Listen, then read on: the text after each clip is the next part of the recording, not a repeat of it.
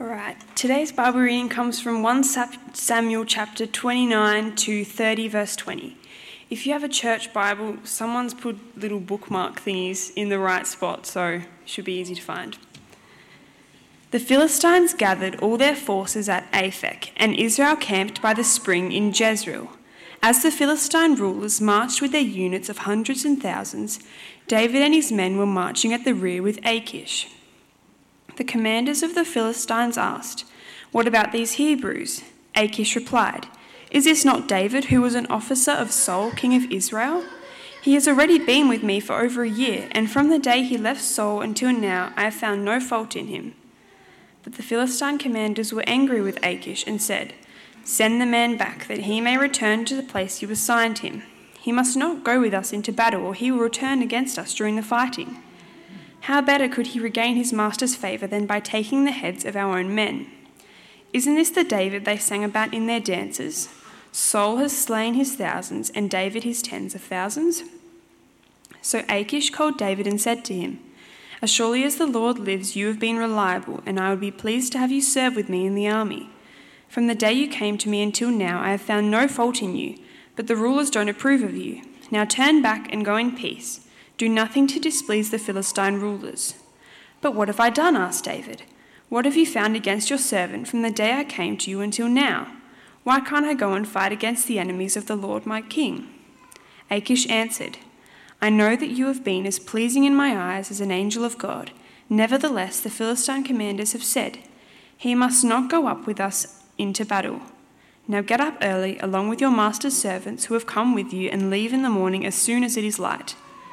So David and his men got up early in the morning to go back to the land of the Philistines, and the Philistines went up to Jezreel. David and his men reached Ziklag on the third day. Now the Amalekites had raided the Negev and Ziklag. They had attacked Ziklag and burnt it.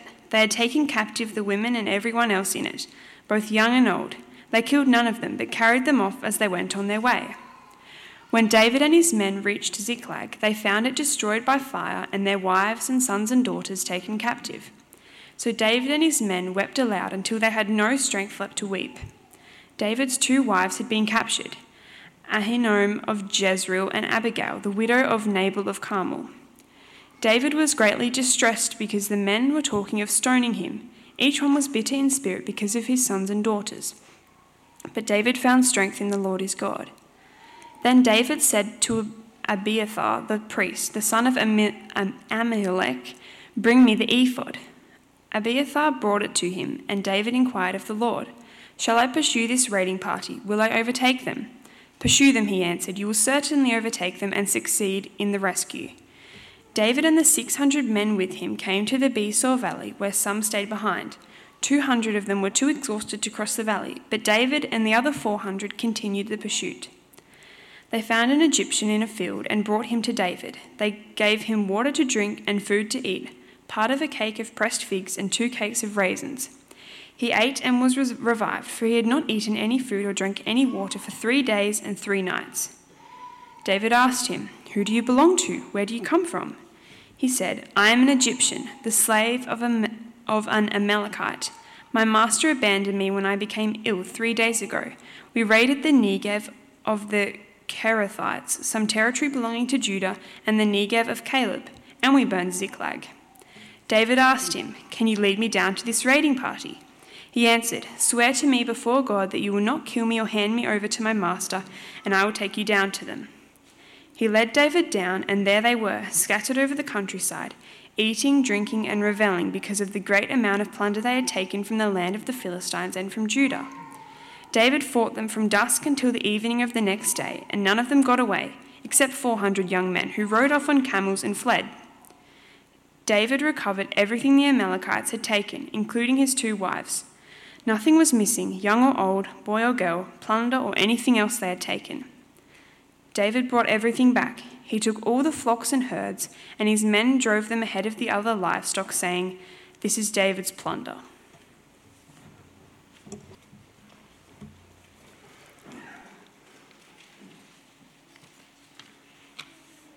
Wonder what the worst thing is that you've ever had to face, the worst pickle you've ever found yourself in. Maybe battling cancer, being betrayed, tempted by adultery, being divorced, the death of a spouse or a child, getting fired, car accident, home destroyed by a flood or fire. The list is pretty endless, isn't it? This isn't the worst one for me, but it sticks in my mind because it was such a stupid decision. Robert and I were on holidays. We were in Victoria and we were in the southern region, Portland, and we were due to head back to Melbourne via the Great Ocean Road. And we heard that there was some whales. We wanted to go whale watching. So we went up on a hill and we got out the binoculars. We couldn't see any whales. And then I spied a little track off to the side and I thought, we've got a four-wheel drive Subi, all-wheel drive. So go down the track.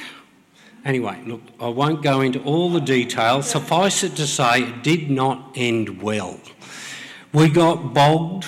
Robin got so distressed she got out of the bogged car. The conversation was a bit strained, to say the least. Why did you do this? I had to ring the RACV and try and get called out, hoping they'd use my RACT card, which they did honour. And they looked at me and said, "Whatever possessed you to take your car down that track?" And it was an almighty mess to clean up. All thoughts of whale watching went out the window. And I just sat there and thought, why did I make that decision? Well, just in case you think I'm the only stupid person in the room, I encourage you to reflect on these verses from 1 Corinthians 10. I take great encouragement from these verses. So if you think you are standing firm, be careful that you don't fall. No temptation has overtaken you except what is common to mankind. We're all susceptible at times to doing some silly things. Today's reading is a brilliant example of what living the Christian life looks like. David lived with the promise of being king in his heart, but he had to live for over 7 years as the king in waiting. For years he was pursued all over Israel by Saul, trying to kill him. So, as Christians, when you think about it, we also live with a promise in our hearts that we're going to be with the Lord, that he will not leave us nor forsake us, that he will be with us through thick and thin. We know these things in our head, but in our hearts it's possible to still fear or to start to take matters into our own hands, try and organise things in a way that might make things work out a bit better, we think, and we can make some unwise decisions. How many of us have cried out, "Where are you, Lord? How long, O Lord?" And even if we've been faithful to the Lord and we've done the right thing, but there just doesn't seem to be an answer, and we go on and on and on, and there's no change, no deliverance, no breakthrough, we can sometimes just cry out and say, "Where are you, God? What is happening?" Or it might even just be plain, "Help! Help!" Can anyone relate to this? I can see a few people nodding. There's a few honest people amongst us. So I want to show 3 things from today's reading. I want you to understand you never know where you might end up in life. You never know where you might end up in life. And so know how to encourage yourself in the Lord. Know how to lean on him and draw strength from him. And always choose to rest in the faithfulness of God. So let's look at these in turn. You never know where you might end up in life. In this situation with David, when David killed Goliath and defeated the Philistines, he would not have imagined that he would one day go and live in the land of the Philistines. He would not have imagined that he would go to Goliath's hometown and be received. That he would actually one day volunteer to serve in the Philistine army. Chapter 27 makes it quite clear. It says, it's the beginning of 28. In those days, the Philistines gathered their forces to fight against Israel. Achish, that's the guy whose favour David had, he said to David, "You must understand that you and your men will accompany me in the army." David said, "Then you will see for yourself what your servant can do." And Achish replied, "Very well, I will make you my bodyguard for life." So Achish thought he had David as his bodyguard for life. David would not have ever imagined that he'd be fighting against his own king in the land of his enemies, serving in the army of his enemies. How could he possibly have ever considered that? But that's what happened. Now, these two chapters, 29 and 30, are inserted between the events of chapters 28 and 31, where Saul is about to lose his life in battle with the Philistines. We're told how things pan out for David and his men in contrast with how they pan out for Saul and his men. Saul consults the Lord but doesn't receive an answer. The Lord did not answer him because in the past Saul had not followed fully the ways of the Lord. So the Lord punishes him by not answering him because he doesn't do what the Lord tells him to do anyway. So what he does is he takes matters into his own hand and he goes and consults a medium, someone who consults the dead for the living. So it'd be like going to a tarot card reader or to some kind of medium today who can read whatever and tell you the future. That's what he did in his desperation. And the spirit of Samuel gets conjured up. And Samuel says, "Why did you disturb me?" This is all bizarre stuff. In contrast with what Saul did, David consults the Lord and the Lord answers him. And David obeys him. That's the point behind all of this. There's a huge contrast between Saul and David. One listens to God, one doesn't. David seeks the Lord through a true priest of Israel, Abiathar, the priest, and he's told exactly what to do. And we'll come to that. And all of this happens because of David's decision to flee from Saul and live in the land of the Philistines. We're not told anywhere that God directed him to do this. In fact, we're told at the beginning of chapter 27, David thought to himself, "One of these days I'll be destroyed by the hand of Saul. The best thing I can do is to escape to the land of the Philistines." So he thinks to himself and he makes a decision based on his thoughts. Can you relate to that? I can. How easy is it for us to think that we need to take matters into our own hands and organise things for ourselves?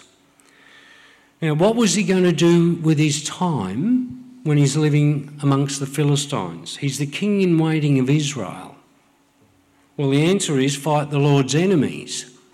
Which enemies? Is he going to wipe out the Philistines while he's living among them? He's already been told he has to serve in their army. He can't have it both ways. He can't have the protection of the Philistines from Saul and then go and attack the Philistines. He's going to have to serve in their army. So this is a dilemma that he's faced with. So what he does is he goes and he kills enemies to the south, back towards Egypt, and he wipes out and ransacks whole villages and towns. Men, women and children are wiped out. Amalekites, the Geshurites and Girzites to the south. And he's secretive about it, and he lies to Achish. Achish says, "Where have you been today?" And David would say, "Well, I've been in Israel or in southern Judah, and I've been killing my Lord's enemies." And Achish says, "Oh, that's great. And he thinks he's going to be utterly detestable to his king because he's fighting his own people. He's mine for life. That's exactly what was going on in Achish's mind. So David's answer is actually, when you think about it, very elusive. He says, "Why can't I go and fight against the enemies of my Lord the King?" He says that in verse 8 of chapter 28. Why can't I go and fight against the enemies of my Lord the King? So, who's Lord? Which king? Saul? David? Achish? The Lord? He doesn't name names, he just says, "My Lord the King." All along, he fully intends to follow Jesus, follow the Lord Jesus Christ, to do the right thing. But he just isn't up front with Achish. So what happens is he's then enlisted. That day comes and he's called upon to go into the army and fight against Israelites. Fortunately for David, the Philistine commanders make the decision on his behalf, and they say, "We can't have this guy in our army. He will turn on us. He will start attacking us. Send him home. Whatever possessed you to think of this, Achish?" So, despite David's protests, Achish sends David back to Ziklag. And then his problems hadn't ended. When he gets back to Ziklag, they're weeping so loudly because Amalekites, a raiding band of Amalekites, had come down and had burned their village and taken their wives and children, all their goods and possessions with them. So you think of David's situation. He's outside of his home country. He's been on the run for so long. He's rejected by the Philistine commanders. He's sent back to where he was. He gets there, he finds his wife and kids have been taken, his village is burned, and his men are talking about stoning him. These are battle-hardened warriors. And they're weeping so loudly, and they're so exhausted, they're so discouraged, they think, everything's gone pear-shaped for us since we've started following David. Let's stone him. Let's take matters into our hands. Now we start to really see the character of David coming out. What does David do? He encourages himself in the Lord his God. Now, if you see someone going through a deep trial or even doing something stupid, don't start to think, "Well, that won't happen to me," or "I'd never do that. I've done that before and had to eat my words." Weariness and its twin offspring, disappointment and discouragement, can mess with our heads. The world, the flesh and the devil conspire to lead us away from trusting God. And left unchecked, weariness can develop into deep disappointment and discouragement, even full-blown disillusionment. You can wind up in utter despair and go to some very dark places in your head if you're not careful. It's interesting, there's about 10,000 ex-pastors in Australia, they estimate. 10,000. The example, the reason that the vast majority of them give for being out of the ministry, pastoral ministry, is discouragement and disillusionment. They're so discouraged. They went in with high hopes, the church would take off, things would be fabulous, people would get converted, and they get disillusioned and discouraged. They find churches splitting over what colour they're going to paint their building. They get stabbed in the back. They find themselves utterly caught up in administration, all kinds of things, anything but preaching the gospel and seeing people come to Christ. It's not just pastors though, missionaries. Think about it. Visa problems, financial problems, health problems, family problems, language and cultural issues, combined with a sense of isolation and scarcity of Christian fellowship, can fast-track some missionaries headlong into weariness, disappointment and deep discouragement. When I was a young Christian, one of the very first missionary meetings I went to was a lady who returned from the mission field in Pakistan, and she was crying. She said, I can't hack it. I can't do it. I did not know what I was going to expect there. I didn't go prepared for it. And she said, what I was least prepared for was the bickering and arguing between fellow missionaries. I expected support and I didn't get it. And she came back a shattered woman and refused to go back on the field. It can happen. Disappointment, disillusionment and discouragement. But it's not just pastors or missionaries. It's all of us. Busy lives, running children around to sport, 24/7 social networking, media, email, tweets, texts, Instagram, Facebook. We must learn to handle weariness, discouragement and disappointment, or we will also end up not thinking straight, like David's men.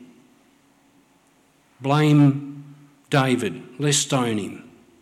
We often blame others instead of examine our hearts. In his letters, Paul often recounted his trials and tribulations, not for sympathy, but to help us understand that we should expect trials and to show us how to handle them.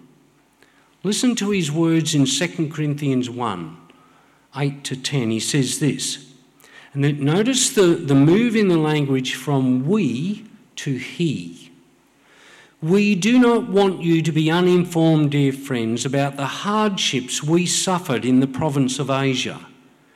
We were under great pressure, far beyond our ability to endure, so that we despaired even of life. Indeed, in our hearts we felt the sentence of death. But this happened so that we might not rely on ourselves, but on God who raises the dead.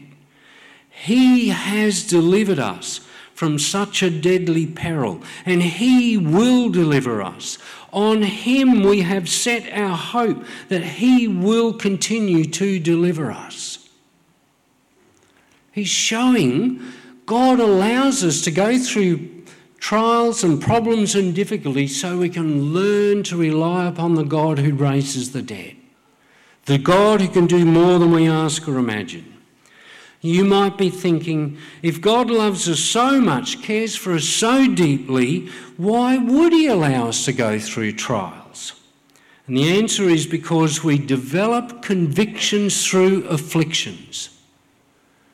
It's through what you suffer, what you go through, that you start to develop godly convictions. You figure out what works, what doesn't work, and God forges convictions inside of you about the right way and the wrong way, or he drives you back to the scriptures and you read the scriptures, maybe in desperation, and God shows you answers and you go, wow, I never saw that before.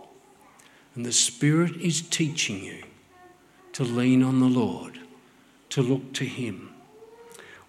1 Peter 1, Peter understood this, the guy who often opened his mouth and got himself into some strife. And he said this, In this living hope you greatly rejoice, though now for a little while you may have had to suffer grief in all kinds of trials. These have come so that your faith, which is of greater worth than gold, which perishes even though refined by fire, may be proved genuine and may result in praise, glory and honour when Jesus Christ is revealed. Young eagles at some point have to leave the nest, sometimes with nudging. Out, off you go, because they have to learn to fly. There's only one way to learn to fly that I can figure out, and I haven't tried it and I don't think I'd like to. You'd have to go out over the side and you're going to have to start going and find out the hard way. God lets us flap our wings, launch out. Little children, we're watching this as our grandchildren grow up. We know they have to go through a stage where they learn to walk, and that involves accidents. They fall over, they bang their heads, all kinds of things. Parents have to be on guard. The Lord allows us to go through trials and difficulties. So I don't know what you might be going through at present, but the Lord does. And he wants you to know that his grace is sufficient for you. He won't let you be tempted beyond your ability to endure. He will be with you. Trust him. There's a vital part, though, that you have to learn to play to prevail in your trial. And that's you need to know how to encourage yourself in Christ. When David's men wept aloud so much they were completely exhausted, their minds went to that dark place, what did David do? Verse 6, David found strength in the Lord his God. He didn't curse his men. He didn't reach for a cigarette or a stiff gin and tonic. He reached out to God. He looked to God who had anointed him with his head with oil in the presence of his enemies. The one who would be his good shepherd, who would lead him in paths of righteousness. Is that how you handle discouragement and opposition? Do you turn to the one who made you, who knows you best?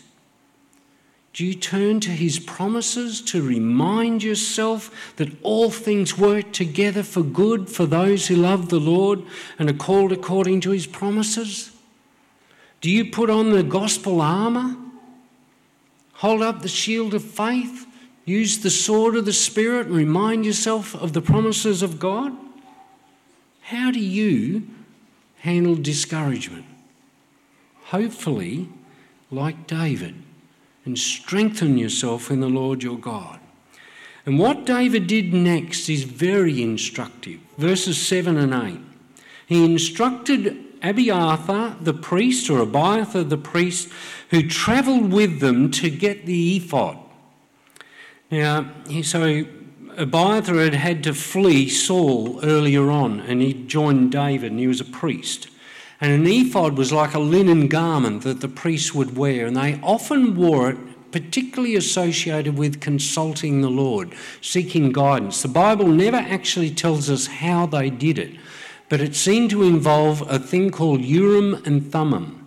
The best the historians can figure out is there was a big pocket inside the front of the ephod that went over that the priest wore. And inside were two stones, one Urim, one Thummim. And it seems to be that they pulled out, that they reached in, the two stones were in there, they couldn't see which one it was, and they would pray and trust God to answer with yes or no by pulling out the Urim or the Thummim, yes or no. That seems to be how they did it. So he consults the Lord. The question he asked was, should I pursue? And the answer was given, yes, you will surely overtake them. You will succeed. So David doesn't just strengthen himself in God, he seeks God's guidance to help him in the situation. He doesn't just collapse in a heap on the Lord in his lap. He says, God, be my strength, be my guide, show me, be my good shepherd, lead me in paths of righteousness. What should I do here? And the Lord answers. Jesus did this in the Garden of Gethsemane. He prayed and sought the Father's strength. He knew what lay ahead, but he poured out his heart for strengthening to do the Father's will. Quentin and Ashley and the elders of the branch and the missionary agency that Quentin and Ashley are going through this very process at the moment of discerning where they should serve when they go back to the mission field, because there's potential real danger involved. Is this what you do? Do you consult God? Do you seek his guidance when you have important decisions to make? Do you pray? You say, Lord, should I take this job? Show me. And are you willing to wait and seek his guidance? Or should I marry this person? Show me, Lord. Speak, make it clear. Or do you just take matters into your own hands and rush on? Do what you want to do. That's not walking by faith. That's walking by sight. That's doing what David did when he saw Bathsheba and he thought, wow, she's beautiful. And he said, I want this woman. He didn't pray. He didn't seek God. But here he did. This man who was very imperfect at this juncture, talking about being stoned, says, Lord, show me. And the answer was very clear. Pursue them, the Lord answered. You will certainly overtake them and succeed in the rescue. Now, Romans 14:23 warns us, everything that does not come from faith is sin. It is sin if you don't act in faith. If you just do something because you think it's the right thing to do, but you haven't sought God and you're not acting in faith on it, it's a sinful thing. Whatever is not from faith is sin. So if we take matters into our own hands and marry the wrong person, not consulting God, it's sin. Whenever we don't seek God's guidance and we just charge off and do our own thing, we take matters in our own hands and be guided by our own thoughts, God sometimes leaves us to stew in our own juice. But he is merciful, very merciful. David sought God's guidance. Now think about what happens next. Think about the timing of it. They head off. He acts in obedience with what God has told him to do.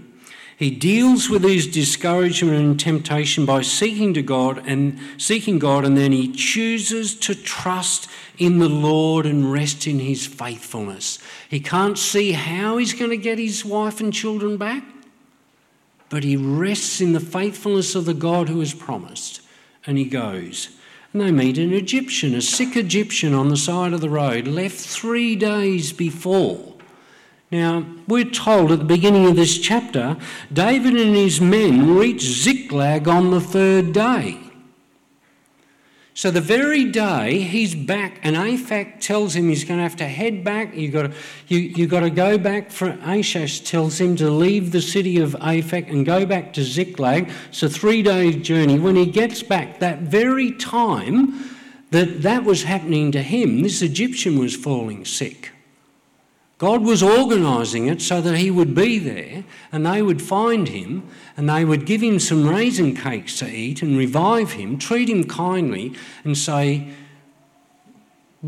did you see this raiding band of Amalekites? He said, yes, I was among them. I was a slave of one of the Amalekites. But I fell sick and they left me here on the side of the road. And God organises to use this man after he's revived to show them where to go. Now look at verse 8 Verse 8 says, David inquired, shall I pursue this raiding party? Will I overtake them? Pursue them, he answered, you will certainly overtake them. Now look at verse 18. David recovered everything the Amalekites had taken, including his 2 wives. Nothing was missing.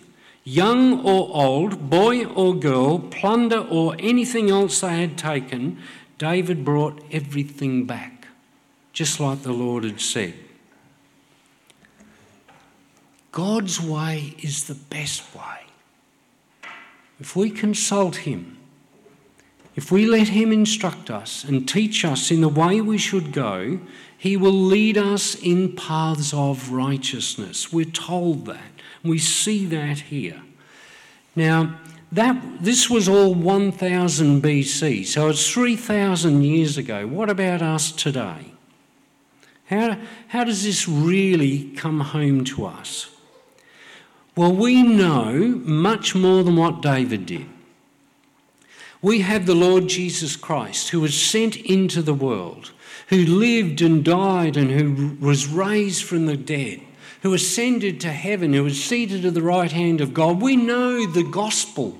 We know all the fullness of that picture of the gospel that David only saw through a dark glass. We have a completed Bible, a whole New Testament, full of stories and examples and showing us things that David did not have available to him. We have available to us much more than what David had available. Think of Hebrews 12 verse 3. Consider him, that's Christ, who endured such opposition from sinful men so that we will not grow weary and lose heart. We've got the example of Jesus' disciples. When their attackers, their accusers, saw the courage of Peter and John and realised that they were unschooled and ordinary men, they were astonished. And they took note these men had been with Jesus. When people are with Jesus, Jesus rubs off on them. There's something different about them. His Spirit comes into them. When people trust in the Lord Jesus Christ, that he lived, he died and he rose again, and they're born again, God will not leave us nor forsake us. We've got prayers like Ephesians 3. I pray that out of his glorious riches, God may strengthen you with power through his Spirit in your inner being, so that Christ may dwell in your hearts through faith. And I pray that you, being rooted and established in love, may have power together with all the saints to grasp how wide and long and high and deep is the love of Christ, and to know this love that surpasses knowledge, that you may be filled to the measure of all the fullness of God. That's not just for pastors or missionaries. That's for all God's children. That's for you and for me. We have so much more available to us than what David had. We have the fullness of the gospel of Jesus Christ. But do we believe it? Do we really trust the Lord? I'll just ask you a simple question. What is the gospel? What is the gospel? The gospel is that God raised his crucified Son from the grave to cleanse us from our sin. He exalted him to the Father's right hand. He brought him up so that he would be our intercessor, the one who would pray for us and be our mediator and strengthen us. And he's promised he's preparing a place for us and he'll come back for us. Never will I leave you, never will I forsake you. Do you believe in this exalted Son of God? Do you have faith in his perfect obedience, in his glorious righteousness on your behalf? David made mistakes. I've made some terrible mistakes. We all make mistakes. God doesn't receive us on the basis of our performance. He receives us on the basis of Christ's performance for us. He who knew no sin became sin for us, that we might become the righteousness of God in him. Do you believe this? Have you entrusted your life to Christ? You might have made some horrible, horrible mistakes, bad decisions, stuffed up big time.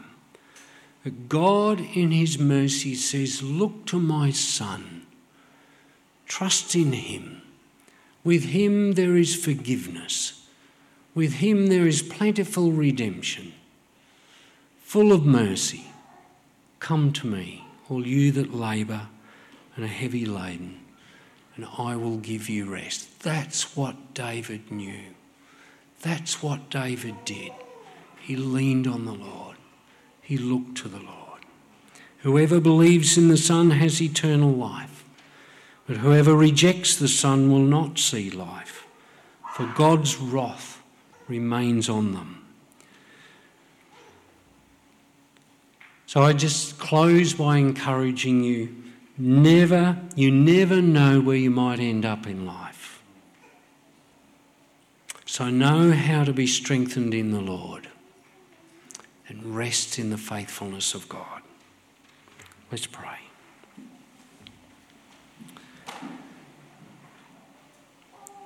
Father God, we praise you that we have these accounts, these stories, these narratives in the Scriptures, so that we, by patience and encouragement of the Scriptures, might have hope and be encouraged to put our trust in the Lord Jesus Christ. Will you please do that for us today? Lead us back to you, Lord. If there's anyone here who has made horrendous mistakes, terrible mistakes, I pray that they would not despair, that they would not get so disillusioned or discouraged, but that they would turn to you and rest their hope in you, that they would come in their weariness, they would come in their discouragement, they would come in their disillusionment and say, Lord, help me. Lord, save me. Lord, I believe, help my unbelief. We thank you that you are a gracious and compassionate God. You receive all who turn to you in faith. You will not leave them nor forsake them. Hear us, O God, in Jesus' name. Amen.